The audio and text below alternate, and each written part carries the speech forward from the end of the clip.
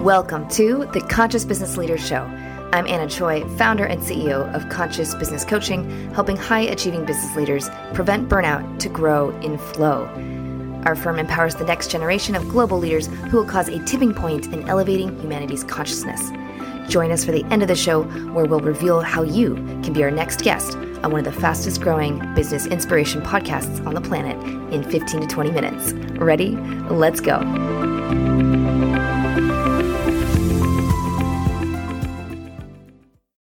Right now, we have Lee Chambers of Essentialise with us today. How are you doing, Lee?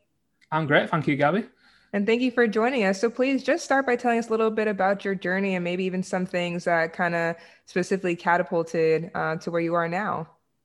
Yeah, so it's been quite a journey. I grew up in a blue-collar family, first member of my whole family to go to university. And, I was drummed education was the way, very young.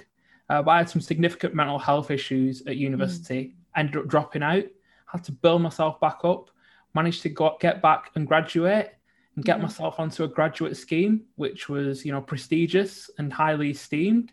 But I then lost that after 6 months due to the economic crash in 2008, which put me back at home in my mum and dad's house thinking, right, what next? Right. Decided to go into local government and build a business at the same time. And that took me on an incredible journey where I managed to build a 7-figure business, which started in my parents' bedroom and took over the house. And then now you are. But on that journey, I was still working as an employee in a number of different areas to really try and find what was purposefully and consciously something that I wanted to do. And it all really accumulated with me losing the ability to walk in 2014 after becoming unwell. And that gave me a very hard stop and a lot of time to reflect and really think purposely, what legacy did I want to leave? What kind of meaningful business did I actually want to run? And that actually became a time where in the year it took me to get back on my feet, I decided I wanted to create a business that helped other people through adversity, to bring together my lived experience, my industrial knowledge, and all my qualifications to mold a company that would actually help people through adversity to prioritize their health and to lead more meaningful and happier lives. And that's what I created today with Essentialise. Oh, what a wonderful story. What a wonderful story. And so who exactly do you serve? Because like you said, you're also kind of tying in your own life journey and life story. So what are your customer base? So I have 2 different sections of Essentialise. The first side is a coaching arm. That coaching arm is specifically for second stage entrepreneurs, growing a decent sized business, early 6 figures, looking to now take that next step.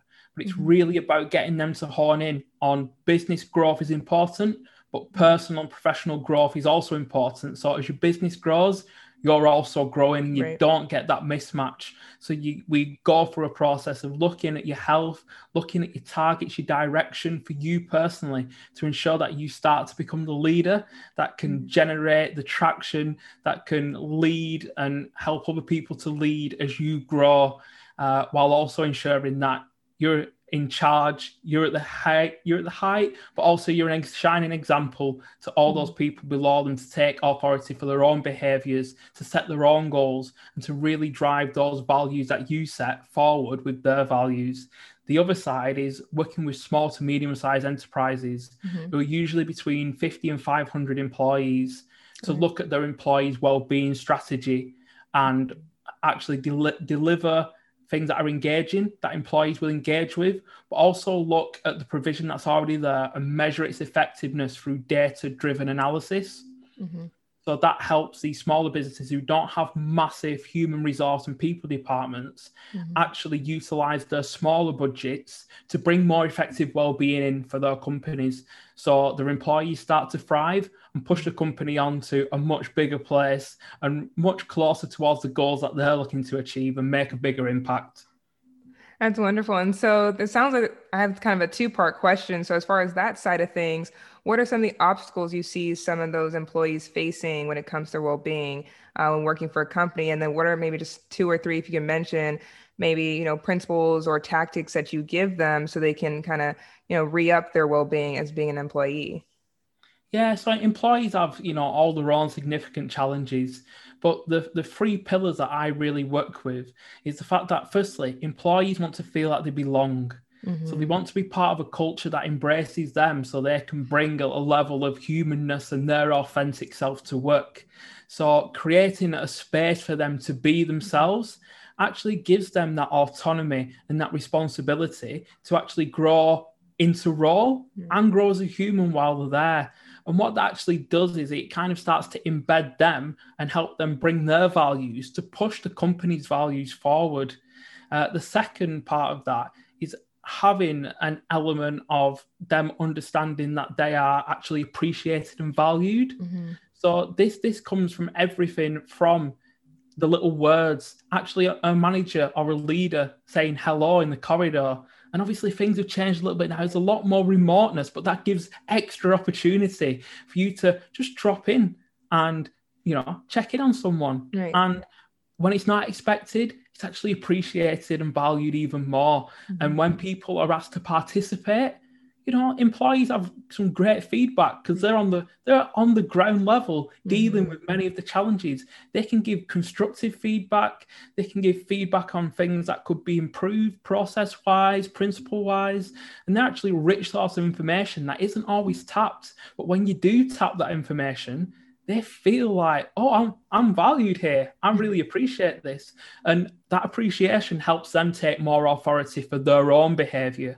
And makes them actually start to lead themselves as well, which is vitally important because you can't control them, what they do. Their behaviors are theirs, but you can gradually nudge them towards more positive behaviors, which will result in them ensuring that they're actually performing at a higher level, looking after their own well-being. And the third one is congruence of leadership. So if you want to, build a business that has values, make sure you live as a leader congruent to those values, that your management espouses those values.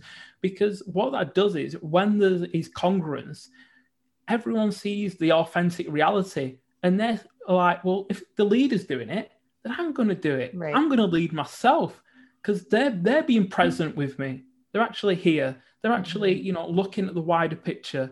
That when they make decisions, I can see they don't just look at the shareholders. They look at all stakeholders, society, the environment, the employees. And when they see that, all of a sudden, it puts in those foundations for the higher level wellbeing stuff, like the health insurance, like the memberships, like the courses, because wellbeing is a skill. And if people have those foundations in place and a place where they feel like they can thrive, that they can express themselves, that they're not going to get blamed and shamed for trying something a little bit outside the box. Because to be honest, that's where the creativity comes. Right. That's where the innovation is. When people are allowed a bit of freedom within a structure and a framework that allows them to feel there's some stability there, but start to work around the edges. And so I want to go off of that because I feel like there's a really powerful statement when you said well-being is a skill. Can you just go into that a little bit more of how you kind of came up with that or realized that it is a skill, not just something that we naturally possess? Yeah, so if you look at so many different aspects of well-being, you actually have to experiment with your sleep to start to understand how to improve it. Stress management itself, you can utilize stress to perform at a higher level. But you have to learn and start to leverage to utilize that and understand and be aware of how it works. So it doesn't become something that actually impacts your ability to perform. You can actually use that to ensure that you can perform at a higher level and really use it when you need it. And the ability to kind of turn that on and off switch, it's a skill you cultivate over time. And so many of these well-being aspects, from resilience to mindset, are things that you can shift and change and mold yourself. But it's not something that one talk of someone coming into a business is going to do, or one exercise or one team building day. It's skills that need to be practiced over time. And that's how they embed within an organization. And it's having the ability to really empower your employees to actually start to say, I want these skills, because they won't just give me the power at work. They'll give me a place and an ability to navigate relationships, to navigate my hobbies, and to simply have more time and energy to do the things that they love, their passions, their desires. And I can just tell you're so passionate about this, and I'm excited for when the listeners can hear it, but also see your face of just, you love this and you love helping people with this. And I love that for you. And I want to go back real quickly to your background and what you discussed in your journey. Obviously, you've had some roadblocks, some obstacles, and have had to practice the skill of well-being. What would you say for our listeners was the way that you just kept trying to have a good mental state, still, keep in charge and help your well-being? What would you say, I guess, are just maybe like a couple tips that helped you in your own journey? Yeah, I think the big things that really helped me, Gabby, were firstly writing down my feelings, journaling. Because what that helped me to do, especially when I was going through mental health challenges and when I was trying to recover from becoming unwell, is it allowed me to kind of get my head on paper and be more rational about how I felt. Because these things, I was suffering, but I was able to turn that suffering into growth by writing about it. And for me, actually, writing out not only my feelings, but I started to track my progress as I started to improve. And what that did is when I had setbacks, I could see that was still further ahead than when I started. And that gave me the ability to be consistent. And especially with my learning to walk again, not long after coming out of hospital, my daughter was born. And I held her there and was determined I was going to take her first steps with her. Yes. So another way to get through adversity, anchor it into other people, because we'll do more for others than we'll ever do for ourselves. And I worked so hard to get back on my feet. It was painful. It was difficult. I did have setbacks, but I took those first steps with my daughter. And for me, that's something that's so powerful. So if you're looking to really get through the deepest adversity, think about the people around you and how you can propel yourself to become more for them. And I think the final one really is to treat yourself as an experiment. So there's no one else who's going to know how to, help your body and your mind and your spirit as much as you are. But you've got to get out there and get curious about it. You've got to try different things and see what works for you, rather than always take advice from other people.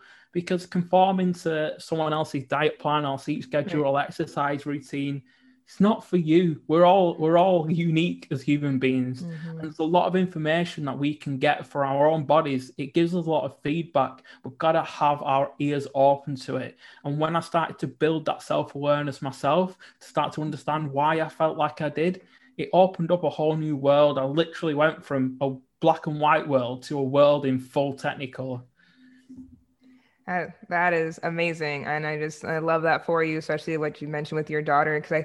And I love that you said that, because I think so many times when we think about our journey and climbing that mountain is like, oh, you're going to end up alone. It's lonely at the top. But really, like you said, when you're going through your deepest struggles, you have to have even those 2-3 people that you anchor into. We can't do it by ourselves. We're not meant to.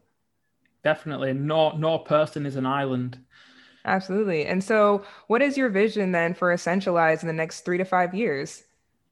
So my big vision for Essentialise is to become an integrated provider of wellbeing and proactive wellbeing and coaching development for small to medium-sized organizations. So I've kind of seen that there's a significant need there before they have the large-sized departments. And I am so passionate about that, because these companies are the really the big companies of the future, the small, the agile, the dynamic, and they're actually building their company culture now from their initial employees. And I feel like it's a prime time for me to step in and implant this culture and help them start to move towards ultimately a more conscious way of leadership, a more mindful way of management, and really a more honest, transparent, and authentic way of having a company culture that looks after its employees, but gives employees empowerment rather than advice. Because there's way too much advice out there. Right. There's never enough encouragement. And I want to actually grow Essentialise to become the provider who actually specializes in that particular gap. And I'm gradually planning at the moment to bring in other added value services that are completely congruent and aligned with my mission and my values as well. And so we'll be seeing those values and that future vision in your book that's coming out soon? Yep, it will be out in April, and that's called How to Conquer Anything. And again, it goes a little bit deeper into my journey. It gives a lot of actionable advice around how we can conquer things such as perfectionism, procrastination. And really, it's for those entrepreneurs who are at that stage and they're starting to find these little things holding them back. Really, it helps them get that clarity on the journey. Where are they going? Where are the base camps on that trip up the mountain? Who do you need as mentors at each step? And start to actually look and plan that out, get that big vision, then chop it back down into small, actionable parts while looking at how we can start to take some of that baggage out of our backpacks, those limiting beliefs, those habits that are holding us back, and things like anxiety, fear, how we can start to actually conquer those. And again, those are skills. You can practice it. And so for any of our listeners who I'm sure are going to be very interested in that book and just hearing more about you, where can they go for more information either about your book or about your company as a whole? So the best places to go would be essentialise.co.uk or leechambers.org. And on those websites, you'll find my blog, my services, and all my social media handles. And you'll also find upcoming updates about the book, which will be available on Amazon. Wonderful. Well, Lee Chambers, thank you so much for sharing about your journey and everything. Good luck with your book and for what's to come. Thank you, Gabby. Pleasure.